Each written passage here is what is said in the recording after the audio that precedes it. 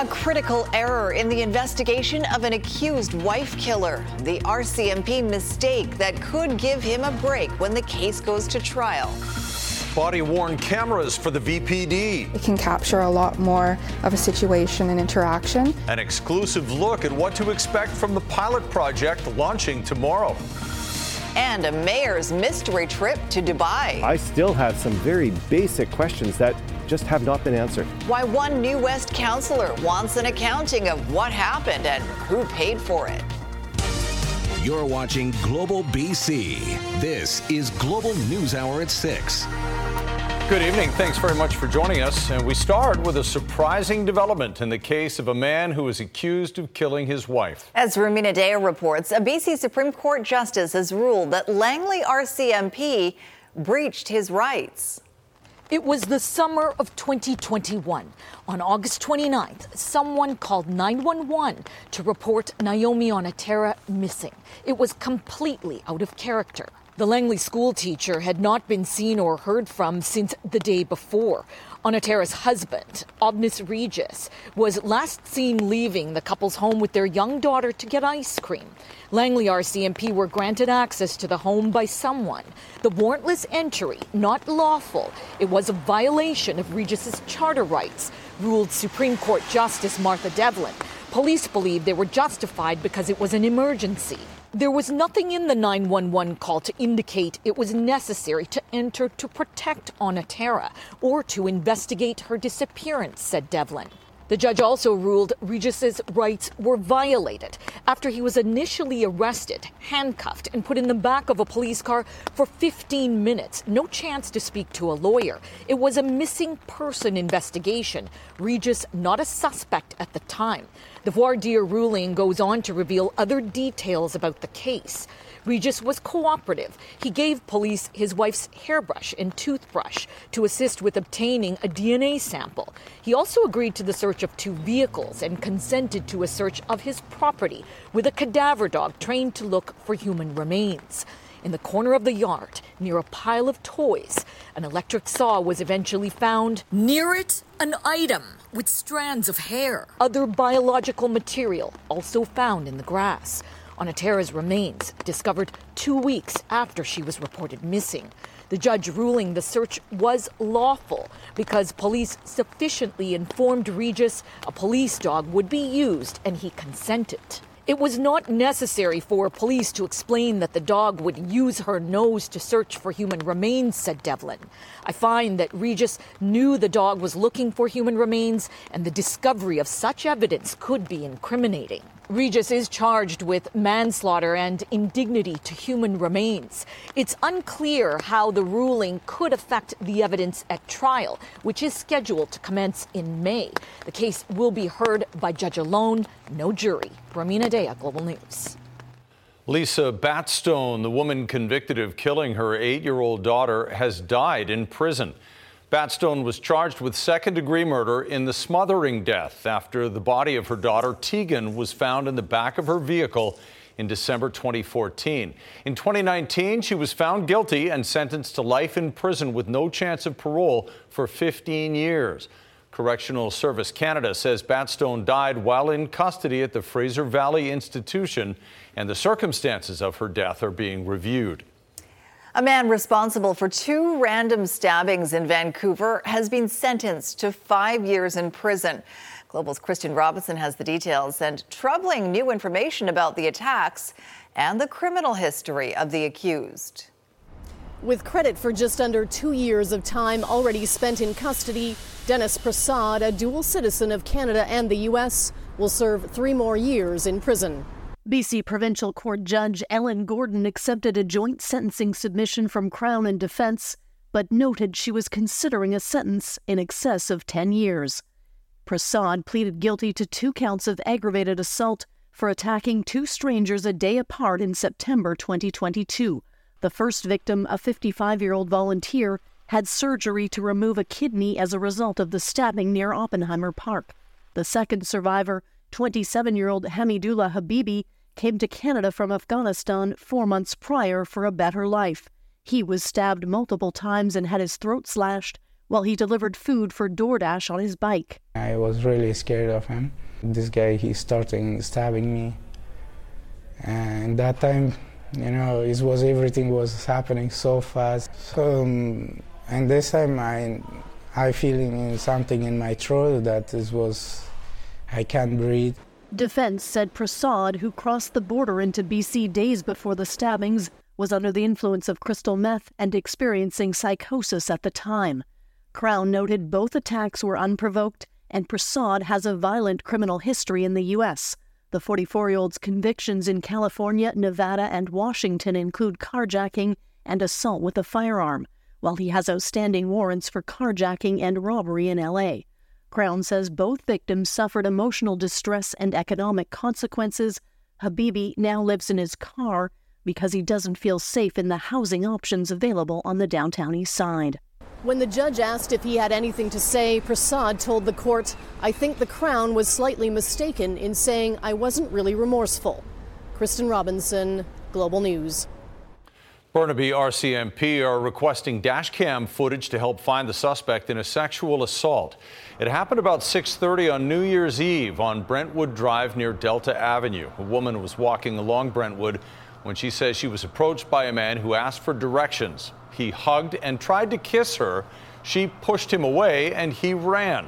Luckily, the victim wasn't physically hurt. She flagged down a passerby and called 911. The suspect is described as a slim man in his early 40s. If you have any dashcam footage of the incident, please contact Burnaby RCMP. Two New Westminster city councillors are questioning what they call a lack of transparency about the mayor's recent trip to Dubai. Patrick Johnstone traveled to the COP28 climate conference last month. But as Janet Brown reports, details about the expense and who paid the bills still aren't clear. The lack of transparency and openness on the part of the mayor on this particular trip should worry everybody in the city of New Westminster. New Westminster councillors Daniel Fontaine and Paul Minhas say Mayor Patrick Johnstone's trip to December's UN climate change conference in Dubai raises more questions than there are answers. It's puzzling why we would be sending our top elected official to an international conference, and we had to find out about it through his Instagram account. Is the mayor's office trying to hide something? What are they trying to hide? Fontaine says council was unaware of the trip in advance, which was paid for, he says, by a third party, even though the City of New Westminster has clear rules for approval of international travel for staff. We're not allowed to accept free gifts, free trips, free anything. The community charter is very clear about that. If it is a gift, we, the people, have the right to know. How did it come about? Who paid for it? What are the cost figures? We reached out to Mayor Patrick Johnstone, who responded by text saying he's out of town on vacation, therefore not available for an interview. When asked about details of the trip, including who paid for it, Johnstone texts back, the city was sponsored by C40 Cities. C40 Cities website says some of its funders and partners include L'Oreal, Inca Group, one of several group of companies that owns IKEA, and Bloomberg Philanthropies. Johnstone did not respond to text questions about why council didn't know in advance about the trip or if his wife also attended. He did say the city's manager of climate action went to the conference. If this is accepted, the mayor has opened up the door that every single member of this council, when they're offered a free trip by a lobby group or an organization, can take that free trip and walk without any questions asked. We have learned that New Westminster City staff will be reporting on the mayor's trip at Monday's council meeting. Janet Brown, Global News. Well, with the arrival of the new year comes the annual BC property assessments and the new threshold for the BC homeowner grant. And with a huge variation in home prices across the province, some say it's time the grant had a major makeover. As Richard Zussman reports, some even suggest it should be used to help renters. It's a grant homeowners take for granted, but should it or that still be the case? Given all the housing affordability issues facing British Columbia, my advice would be to abolish the homeowner grant. The homeowners grant will go to all owners with homes valued at $2.15 million and below, covering 92% of BC homes. For Metro Vancouver, Fraser Valley, and the Capital Region, it means $570 for each home and $770 for homeowners everywhere else in BC. Yesterday, a brash settlement on the edge of nowhere. The grant was put in place in 1957 as a way to incentivize home buying. One of the problems is it's not means tested, and it does not include renters. If anything, I'd rather see money being given to renters or to those who are on social assistance rather than giving it to people who in many instances are mortgage-free. Over 45% of British Columbians are mortgage-free. The program cost the province around $900 million, and in a statement, Finance Minister Katrina Conroy says the province is not considering any changes right now, including moving to means testing or changing the grant based on where you live in the province. I'm not a politician, but there's no doubt that taking away the grant from over 60% of the population is not a very good way to try and get reelected. It's a curious approach that goes into, given the bounty we do have, how do you share it? The province does fund a renter's rebate, which is means tested and only includes $370 million in government money. There is a certain level of inequalities, if you will, that occur with those who own their homes and those who rent their homes. More than 40% of people now rent their homes in the province, and that number is growing. More pressure to rethink a program that's over 70 years old. Richard Zussman, Global News, Victoria. And Keith Baldry joins us with more on this. Keith, Richard touched on it in his story, but this year will factor into many decisions made by the province for one reason in particular, and that is... Yes, indeed. So 2024, it's now 2024, is an election year in BC. Right now on the books, the date is Saturday, October 19th. That can be changed by Premier David Eby. He says he won't do that. But this is a year where the government's going to give back rather than take something away. So don't look for any significant changes on the homeowner grant. When it was introduced, as Richard said, in 1957, it was brought in by former visionary Premier W.A.C. Bennett. He used that as a very effective political tool for years. One reason why he was very popular for the next decade. So look for the government, as we reported last week, with Premier David Eby dropping broad hints about some sort of affordability component in the budget coming in February. He's dropped hints, perhaps a hydro rebate. So again, it's an election year. Look for the government to give things to people rather than to take them away.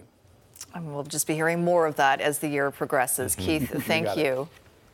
It could be a bumpy road for Metro Vancouver commuters who rely on public transit. The union, representing Coast Mountain Transit supervisors, trainers, and engineers, issued 72-hour strike notice. As Grace Key reports, that job action, beginning with an overtime ban, is set to start Saturday morning. Starting 8 a.m. Saturday, there is an overtime ban for Coast Mountain Bus Company supervisors across Metro Vancouver. QP Local 4500 issued the strike notice after talks broke down with the employer Tuesday evening. But it was pretty clear at the end of a long day of mediation that the employer was not willing to address our key issues. And as a result, we had no option but to issue 72-hour strike notice. The union represents about 180 supervisors. That includes transit, maintenance, service, and TCOM. Not only do they remain far apart on some key issues such as pay and workload, neither side can agree on how much this overtime ban will affect service. The president of the bus company says, "We do not anticipate the union's planned overtime ban to impact transit service at this time." There's going to be a service delays, most likely. There will be buses that don't make it into service, and if they do, there's going to be a lot that are late getting out for service. Coast Mountain says it has offered the union the same general wage increase that was already agreed to by all other CMBC employees. This offer is consistent with other public sector settlements in BC. It shows that the employer doesn't understand what our issues are, because we have no problem with the general wage increase. What we're looking for as far as wage increase goes is a fair wage increase for the group that are not compensated appropriately when compared to other TransLink groups. For now, both sides are urging the other to go back to the table, with the union saying job action could ramp up if an agreement isn't made soon. And if they're not willing to address those issues, then we're going to have to progress from the overtime ban to increase our job action. Which would be what? Well, everything up until and including a full walkout. I'm not going to speak for other unions, but if we do a full walkout, then our assumption is that there will be no buses running. The holidays are about to end, and people will be relying on the bus as they head back into their routines. Grace Key, Global News. It's a David versus Goliath dispute in Vancouver retail. Arc'teryx is a BC born and bred company that rose to success selling outdoor gear. But when global sportswear giant Adidas opened a store called Teryx just down the street, they got ready for a fight. What happened when they took it to a judge? Next on the NewsHour. I feel like this is just one way that I can support the community. Meet Kiana, a kid making the world a better place, one sandwich at a time. Later on the NewsHour. And hibernating under a home, the bear that made a bad decision, coming up later as well. Right now, though, what's in a name? Quite a bit, if you ask Arc'teryx. The BC-born outdoor brand is in a trademark dispute involving Adidas. Adidas has a store called Teryx, just a few doors down from the Arc'teryx store in Vancouver's Kitsilano neighborhood. Cassidy Moscone joins us now live from 4th Avenue as this legal battle intensifies. Cassidy. This is coming up to a year-long battle, Chris. It's been playing out through the courts since February last year. That's when Arc'teryx first filed its injunction in the Supreme Court to stop Adidas trading as Teryx here on West 4th in Kitsilano. Arc'teryx and Teryx, two adventure stores mere metres apart, deep in one big legal battle. Yeah, good riddance, Adidas. Enough of this. Adidas can hit the bricks. This is a local company. It's wonderful. I say more of this, less of that. It's a shame it's this close beside their other store, but maybe the product will stand out for itself. I actually didn't make that association when I saw Teryx first opened up, because I think Arc'teryx is a kind of a brand on its own and it stands for itself. In January last year, Teryx, owned by German sportswear giant Adidas, opened its doors to the public on West 4th in Kitsilano. The neighbours, Arc'teryx, weren't happy.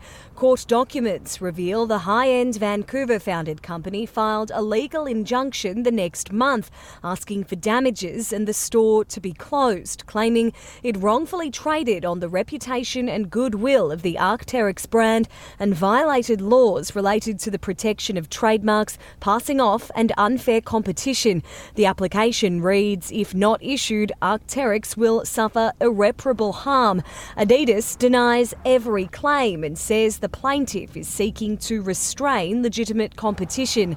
A 3-day hearing followed, where it was revealed Arc'teryx hired private investigators who interviewed some employees in the Teryx store who supposedly admitted that at least 100 or more people came into the store mistaking it for Arc'teryx down the road.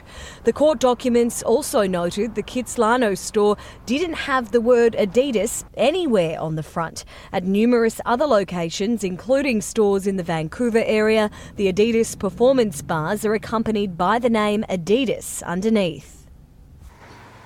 Well, obviously there's some passion among customers in this story, and this is a heated legal battle. What happens next, Cassidy?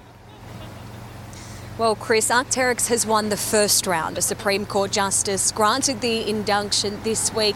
Conditionally, it means that this Teryx store behind me won't be able to use that name until the matter goes to trial. In a statement, Adidas, who owns Teryx, told Global News, "We are disappointed with the preliminary decision, but look forward to defending our case in the full proceeding.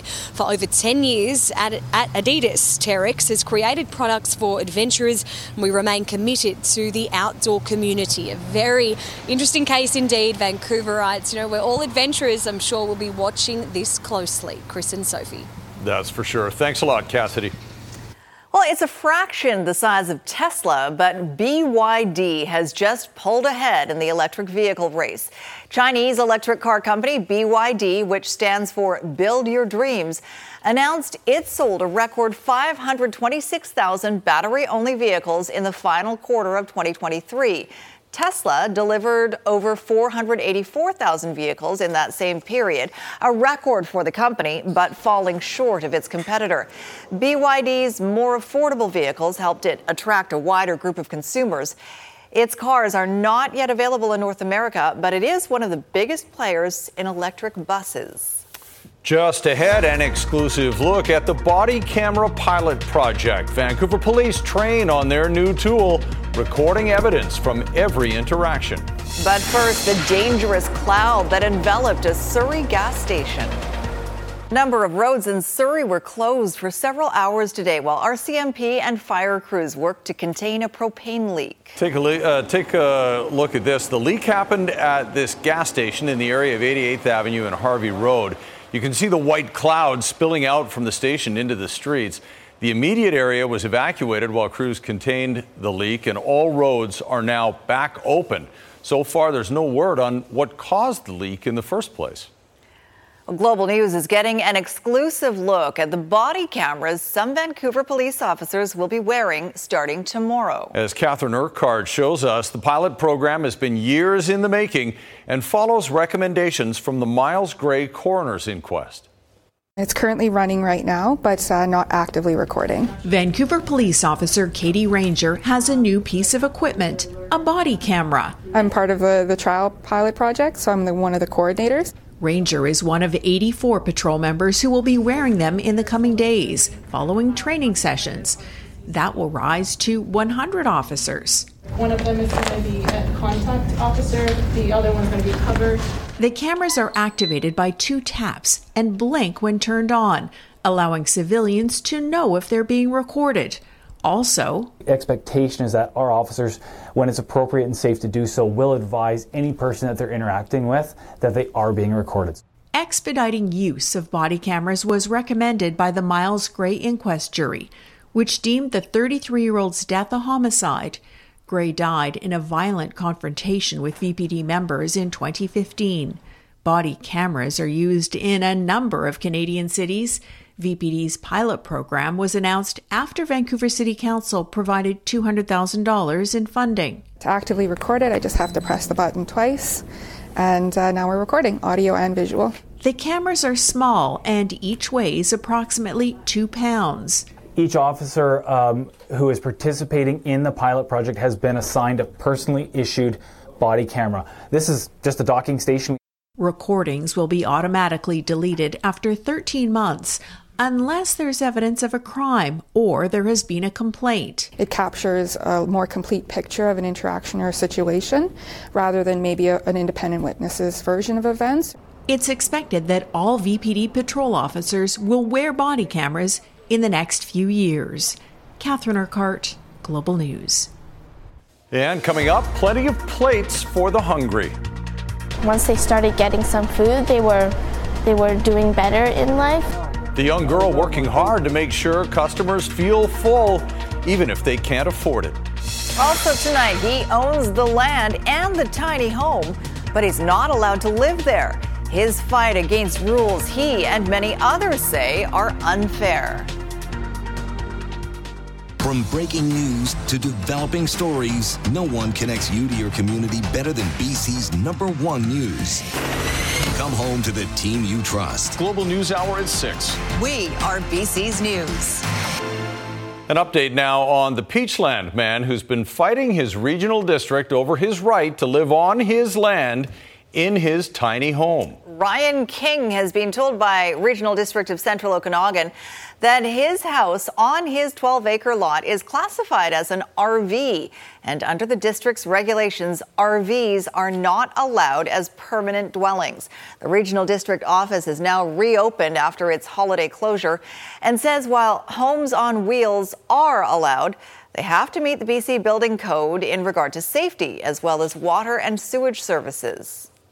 We work really closely with a lot of our homeowners and property owners, making sure that whether it's a building permit they need to, we have our building inspectors that work with. If it's bylaw enforcement, we have our staff out there making sure that bylaws are adhered to.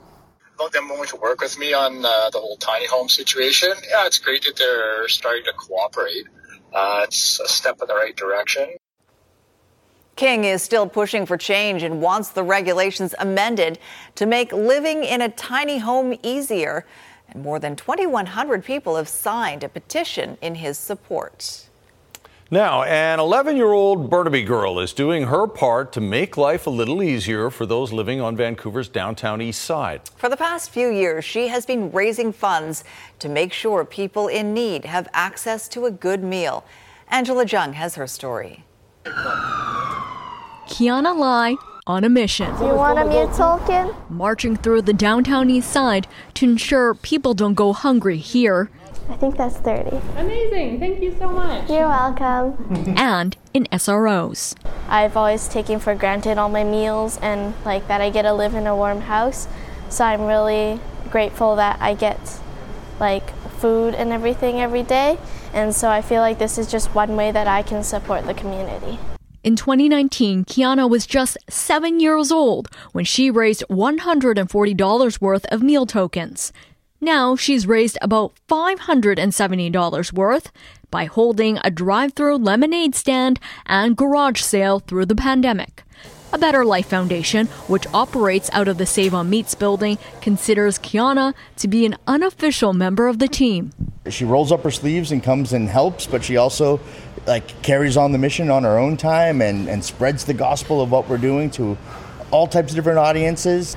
3, 4, 5, 6, 7. She has 130 tokens to hand out, which can be exchanged for a warm meal. It's a meal token at Save on Meats just down there. Save on Meats, the diner is closed, but people can still redeem their tokens here at this takeout window. Happy New Year. Her mother says she's proud to see the young philanthropist blossom and help reduce the stigma of the downtown east side. It's all humans around, and so I think especially through the pandemic, we really learned that we got to be there for each other. Kiana isn't stopping here. It says living outside sucks. Over the holidays, she joined volunteers to cook and serve a 3-course meal as part of the foundation's Plenty of Plates initiative. Now Kiana hopes to be the youngest organizer. I'm very happy and excited that I got to do something nice for the community. Looking forward to doing it again. To continue spreading kindness. Thank you. You're welcome. Angela Jung, Global News. Good for her. Coming up, an unwanted house guest. Thank God cameras have really good zoom now. The poor bear who picked the wrong place to hibernate. And coming up in sports, why the Canucks are not satisfied about their game last night, even though they won. 2023 was the warmest and driest year on record for Kamloops, and there are concerns that could cause problems down the road. Environment Canada says the average temperature for Kamloops last year was nearly 2 degrees above normal. And as for rain, the city received barely 50% of its normal precipitation, breaking a record set back in 1979. As with many other parts of BC, that is generating concerns about next year's fire season.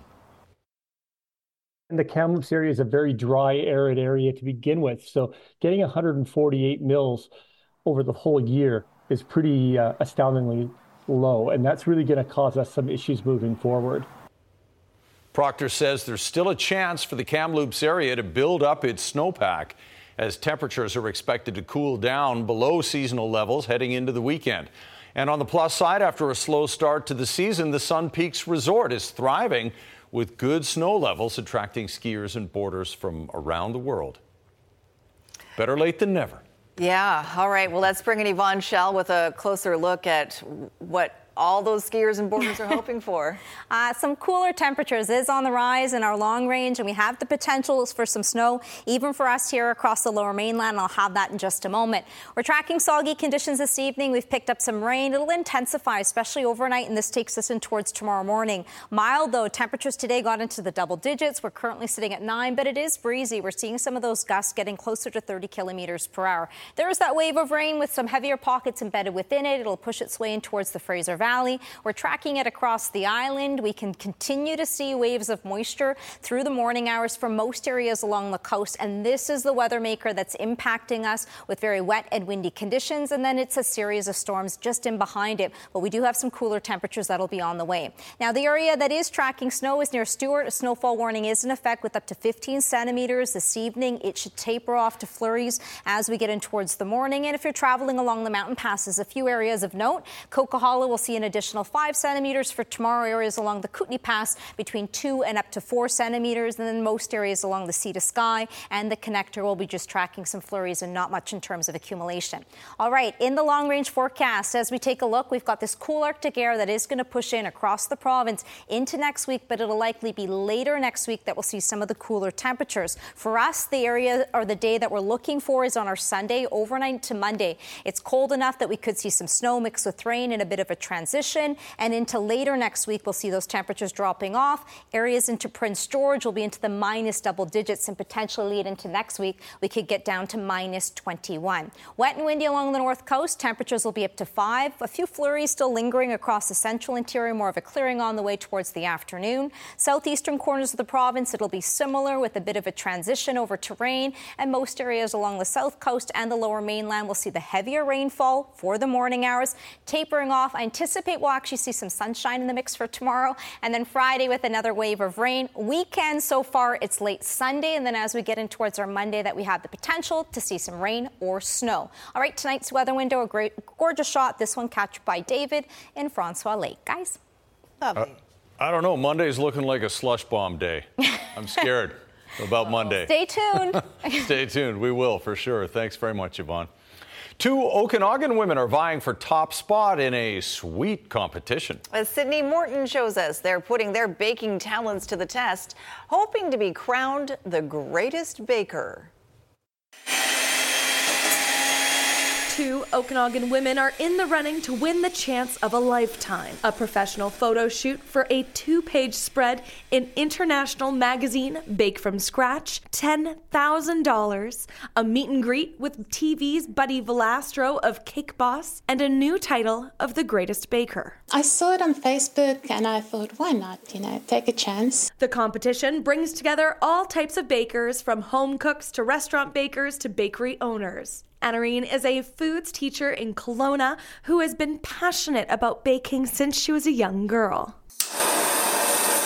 It will mean so much being also diabetic. When I was just diagnosed being diabetic, I thought, how can I continue baking? Because I cannot taste my own food and it's just in me and I just couldn't stop baking. Anarine adjusts some recipes so that she can enjoy them, and others she relies on her husband and sons as her tasters. Lana Dick is a home baker who lives in Vernon, who has also been baking since she was a young girl. And now she shares her creations with her friends, family, and co-workers. Anything with a bag of flour and sugar, and somehow wonderful things turn out. And I was a little kid, and my mom and dad would just let me grab a recipe book, and Betty Crocker was my go-to. The way the competition works is the bakers are placed into groups, and people can vote for them every day to push them into the top spots, to continue on through group finals, wildcard rounds, semifinals, and then the finals in February. It's such a huge competition. To even be where I am right now is just, I'm kind of blown away. The winners will be announced on February 9th, and you can vote for them every day until then. For more information about how to support the Okanagan bakers, visit globalnews.ca/Okanagan. Sydney Morton, Global News. And we have a lot of volunteers here on the NewsHour. If you need taste testers, just send it our way. Yeah. We're happy. All right, attitude is everything in baking and in sports, right, Squire? Well, the Canucks have this long-term vision, which is good. So a 5-goal first period and a 6-3 win over Ottawa last night still was not enough to satisfy the Canucks fully. If we're going to take steps as a team, we need to play the second and third like it's nothing. And I thought that we played worse after the first period. Well, now the Canucks head out on a 7-game road trip looking for the perfect 60-minute game. Also coming up, Don't pay rent. The BC homeowners who discovered a bear under there.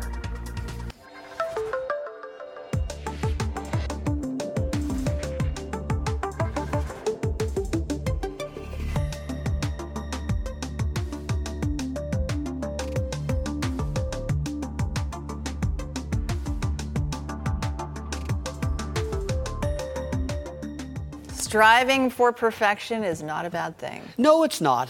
You're not going to always get it. In fact, most times you're not, but it's always a good goal. Last night's 6-3 win over Ottawa gave you a rather crystal clear look at the mentality of Canucks head coach Rick Tocchet. Now, Vancouver started the game with a 5-0 lead, which, of course, is great.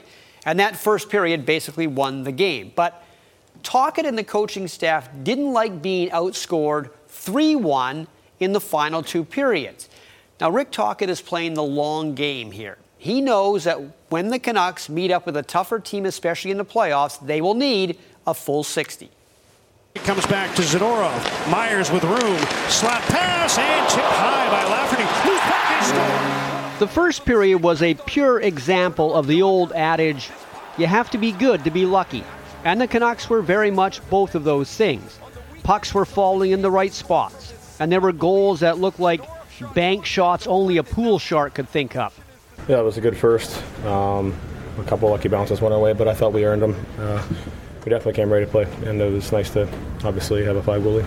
The 5 goals included a power play marker that also featured a fortunate bounce, but nobody on the Canucks was very happy with what happened after the first 20 minutes. If we're going to take steps as a team, we need to play the second and third like it's nothing. And I thought that we played worse after the first period. So nice to enjoy the win, but it's kind of been going the same all year. We're going to evaluate ourselves honestly, and we didn't play very well after the first period, I thought. We lost our staples. We didn't go through people, and then we were backing up. Guys were skating backwards in the neutral zone. Tension when we shouldn't. Third man not be. Those are the things that, for me, I don't like. Whether you're up 10-0 or nothing, because it can become contagious, and we got to stop that. So that's all I'm saying. Tomorrow, the Canucks are in St. Louis. Now, the soccer offseason for Major League Soccer teams doesn't last very long. For example, the Vancouver Whitecaps will be training next week, and they'll play a Champions Cup game starting February 7th. The MLS season begins March 2nd. So Vanni Sartini is getting things ready to go right now. But, of course, he will have to start the MLS regular season under suspension for what happened at the end of last season. Vanni Sartini is calm, collected, and ready for the 2024 soccer season, which begins Sunday when the Whitecaps do medicals and some light practice prior to departing on Tuesday for 3 weeks of training and 4 preseason matches in Spain. I really like it. I think last year it was a big part of, I would say, gelling the team together and doing a very good experience abroad, and I would say working a lot in where you have quote unquote no distraction, because we are together for 3 weeks, so we are almost forced to think about football almost 24 hours a day. And the other thing that I really like, that the fact that we're gonna have different opposition. Instead of playing kind of MLS teams, even in preseason we're gonna play European teams, and it's always like a little bit of it's always nice to face different style, different players, and so on. Red card for coach. He's on the field. Everyone's losing control here. This was the last time we saw Vanni Sartini. His Caps crashing out of the MLS playoffs in controversial fashion, falling 1-0 to LAFC on a contested goal where the ref played a major role in deciding the outcome. Sartini lost it on the field, earning a red card, and didn't hold back in the post-game press conference. His action and words earning him a 6-game suspension and $20,000 fine. He cannot believe what he has just seen.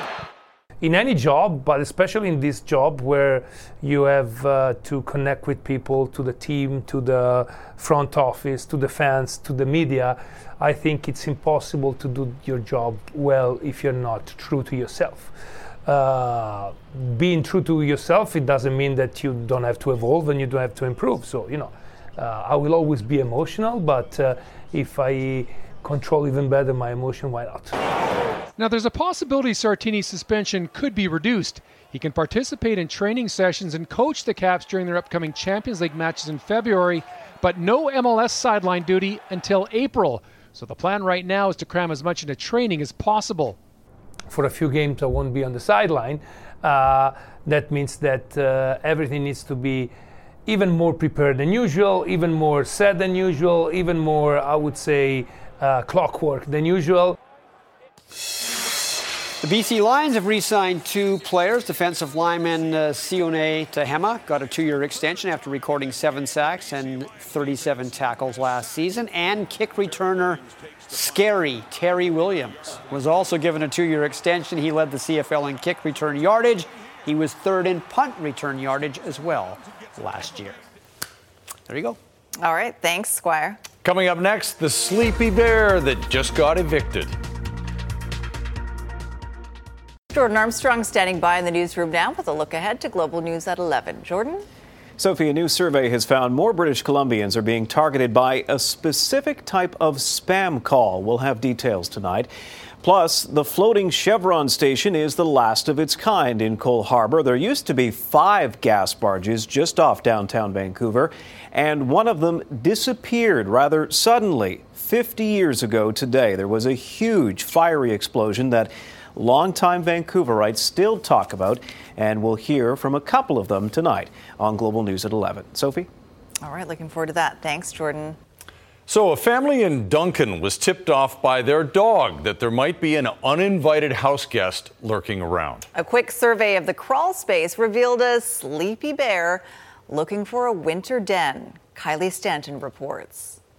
That's the look with the hair and the tail. Standing at attention, keeping a close watch. Hey, Coco?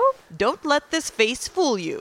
Coco has earned the title of guard dog. Every time she got out on the deck, she was barking. She just wouldn't let it go. It all started a couple of weeks ago, but despite the dog's best attempts, the disturbances heard around this rural property near Duncan only grew more concerning. And then last Thursday, we were in bed and we kept hearing a bunch of bumping and banging sort of noises, and Coco was just right on edge. So my husband went down there once daylight broke and came about 10 feet from a black bear. The animal had dug a hole underneath the patio, nestling in and making itself at home. Was way back in here. With the Conservation Officer Service on scene, Weaver captured this video from a safe distance, posting it to her TikTok account. The dog has been losing it for weeks, barking her face off, and we finally went and looked under the deck and found this. Overnight, the video went from a couple of views to a couple million.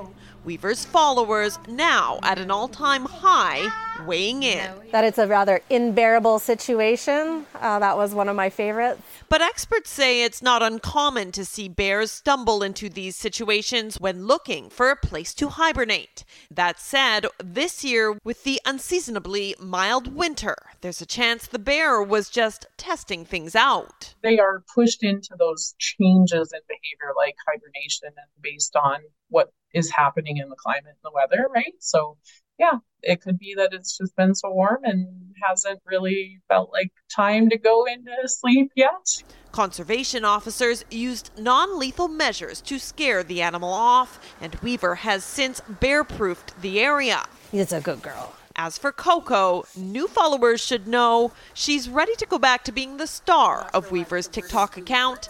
This dog has had its day. They're going to be sorely bummed out once they get my regular content, I think. Kylie Stanton, Global News. Well, and hopefully the bear is finally getting the rest that it deserves. It's pretty good at building a den. Just need to pick a better location.